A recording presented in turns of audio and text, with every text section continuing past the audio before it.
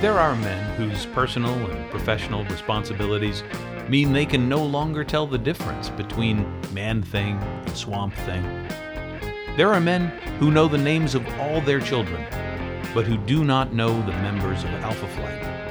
And then there's Adam Bernstein and Doug Bost.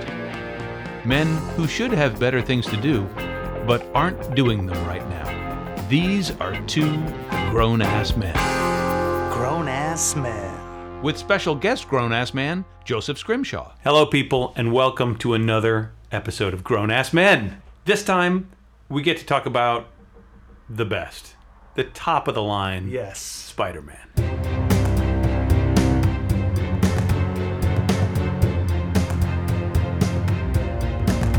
Spider-Man swinging around New York City. New York City.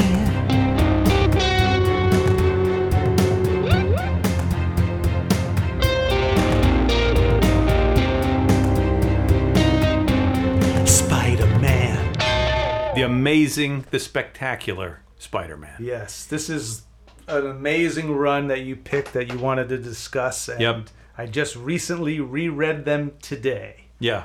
And I recently reread them too. Just a pleasure to read them. And it was amazing because I remembered it very clearly, and I haven't read them since they came out. Uh-huh. And I remember buying a lot of them because they're 25 centers, and I was just when I started. Yep. I didn't buy any 20 centers when they first came out. What we're going to talk about today is issues 129 through 150. And I bought every single one of those month after month. I was waiting on pins and needles They're great. for the next issue to come out. They're a not, as we've been saying a lot, they're a notch above what's happening in a lot of the books. Yes. There's more thought going on. I don't know if the art is particularly so much better. It's very good. I like it a lot. It is. It's very good. And when I see the panels, I am transported back to the chair that I sat in my parents' living room when I was reading those comics, and I really I remember a lot of those panels very clearly. You know, you see like there's some stuff in like issue 148 and 149 where Spider-Man gets drugged on a bus and he falls off the bus, and I was flipping through it the other day, and there's this panel where he falls out of the bus because he passes out and he sort of falls on his face, and I was like, oh, I just remember that so clearly, like it's in my brain, like whenever I draw something, like I'm hearkening back to those sketches and those pages from Spider-Man. I remember the covers really distinctly because that's when I just first discovering Spider-Man. Mysterio,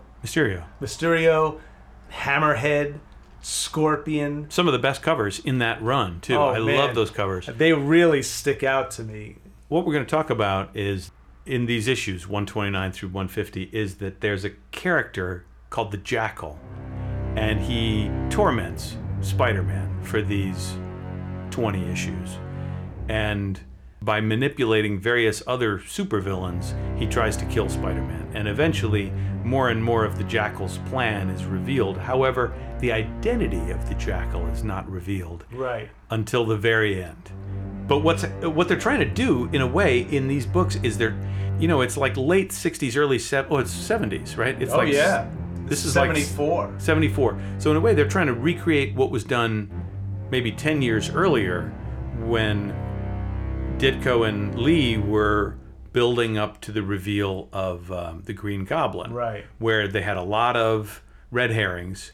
The Green Goblin was this maniac with a crazy green face.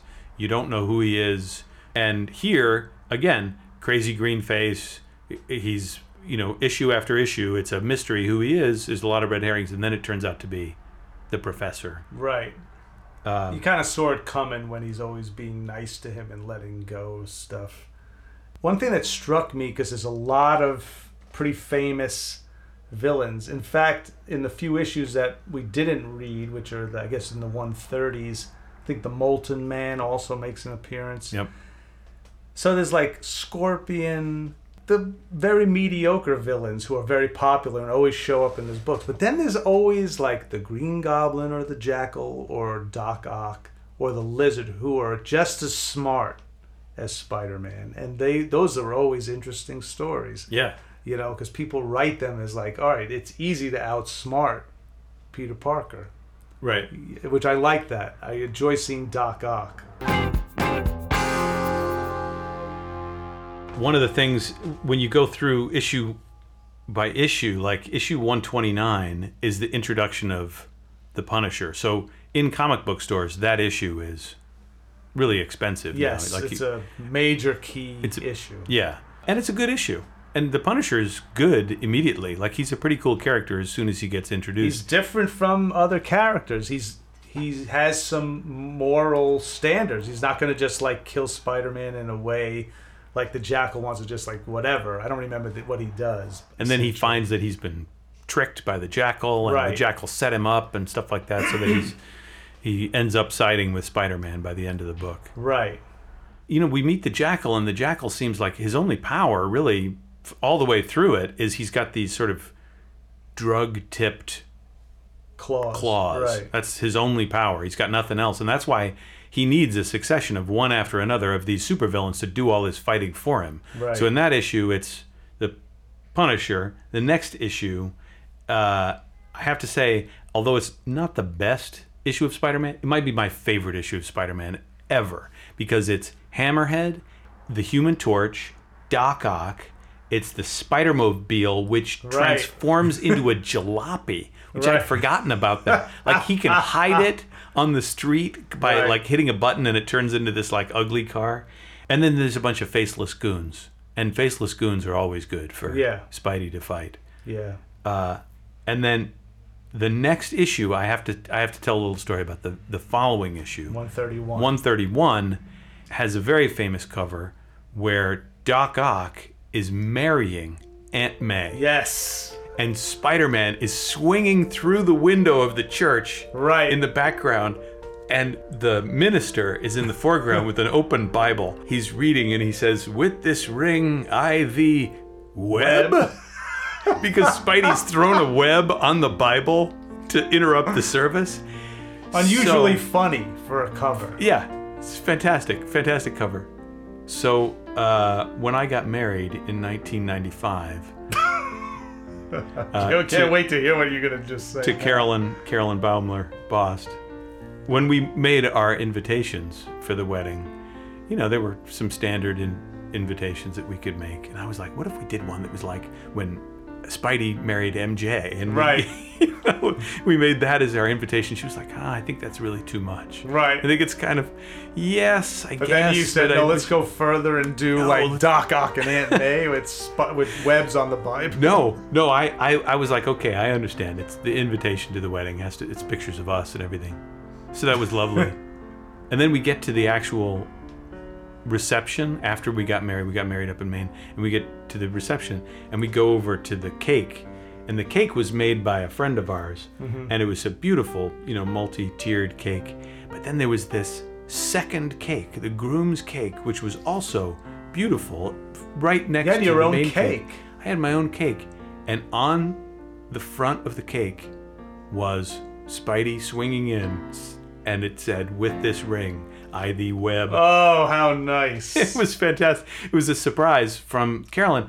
And my nephew, Stuart Bost, who was, I think, 3 at the time, he was a great kid. He was prepared to be bored by this wedding. He had to go to his uncle's wedding. He was totally prepared to be bored. And then he saw that on the cake, Spider-Man was there, and his little 3-year-old mind was totally blown by it. Oh, that's fantastic. He probably still remembers it.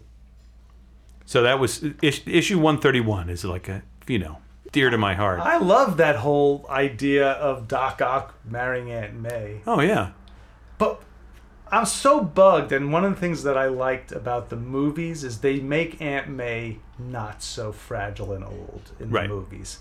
There's certain cliches in the books that they keep doing that now feel a little bit forced, like the whole how Peter Parker is just so tormented about taking care of his aunt. He calls her from, he's in France to like fight Cyclone. I like that issue. I don't remember which one it is, but that Aunt May sits down with MJ and says, "You have to fight for your man. Right.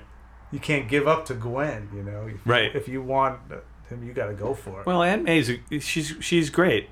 I agree with you. It's a bummer that she's always on death's door. Right. And she spends so much time in a hospital bed. Yeah, it's a little bit old, but so as the issues go on, then the Jackal in issue 140, he's back and he's got this really butch villain called the Grizzly. Yes, the Grizzly. He goes like to it looks like he goes to a spa and fights other guys who are kind of in workout gear. Right. The funny thing about issue 144 is that it's a great cover. It's the one with Gwen's boots. Oh yeah. And Spidey's down on the ground and he says, "It can't be real. You're dead."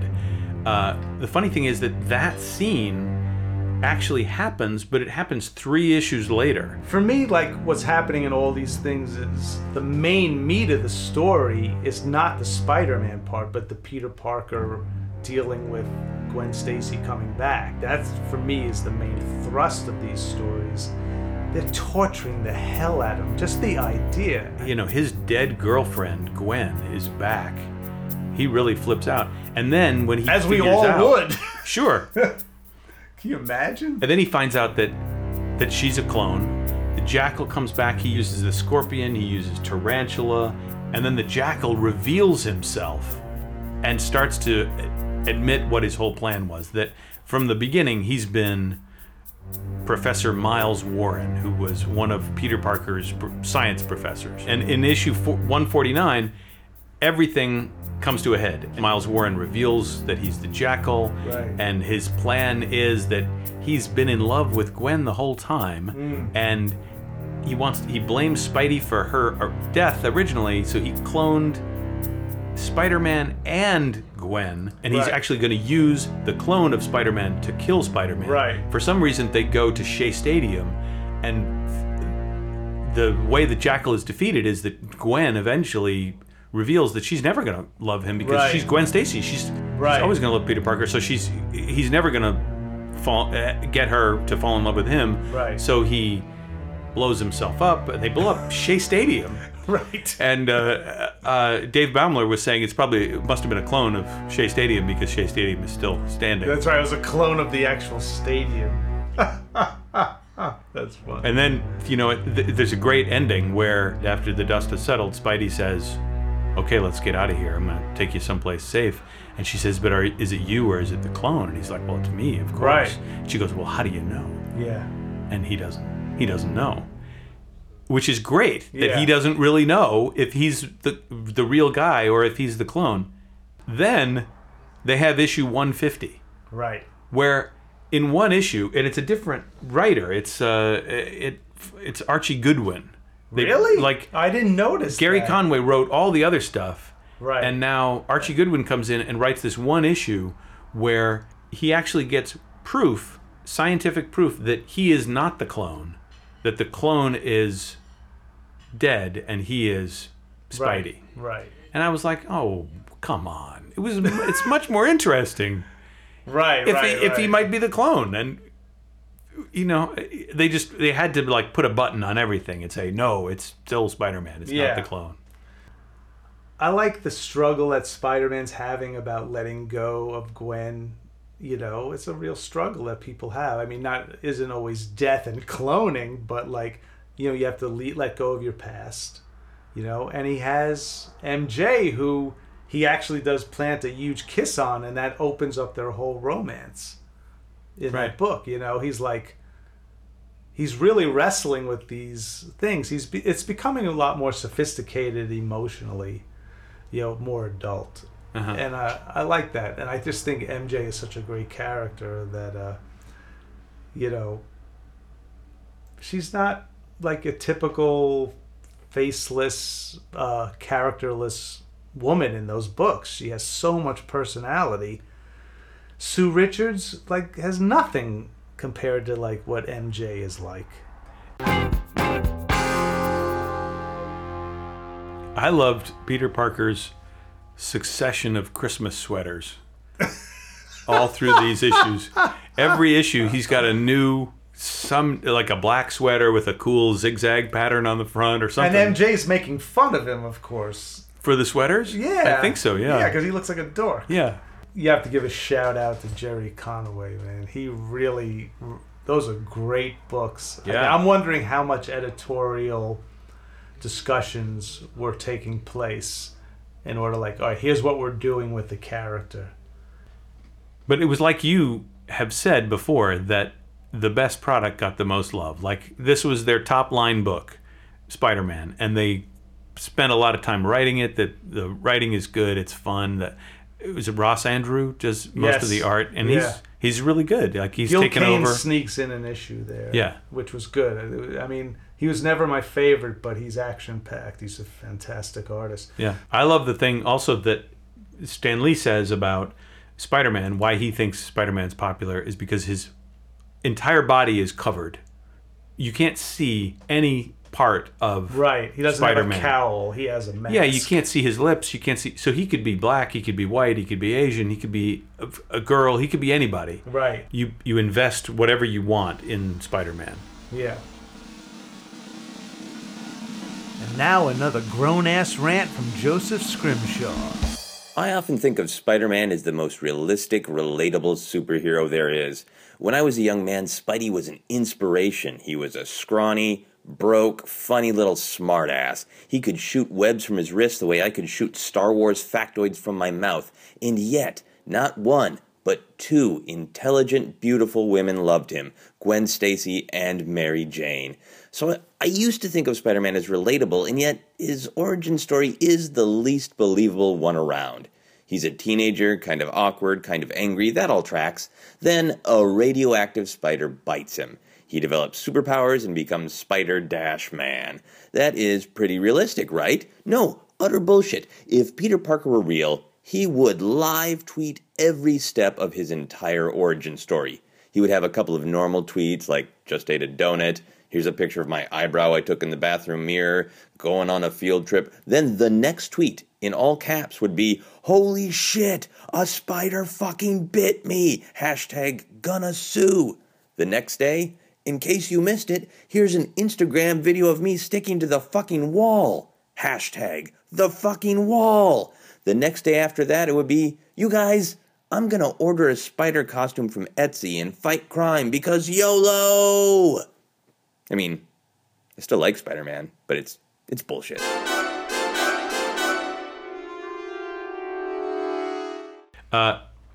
People, please, I would like to make an appeal right now. Anybody who has suggestions, please. Maybe you want us to do a whole set of episodes on Swamp Thing. Yeah, maybe you do. I don't think you do. I don't think you do. But maybe Somebody you do. does. Maybe Somebody does. Maybe Yes. Alan Moore does. Maybe you just want to hear a whole show about superheroes who had mustaches. And there's a few. It's not just Tony Stark. There's others. I right. have to think about it. It was a pleasure to talk to you about Yes, Spider-Man. another great, fun episode. All right, everybody. Goodbye, my friends. Woo!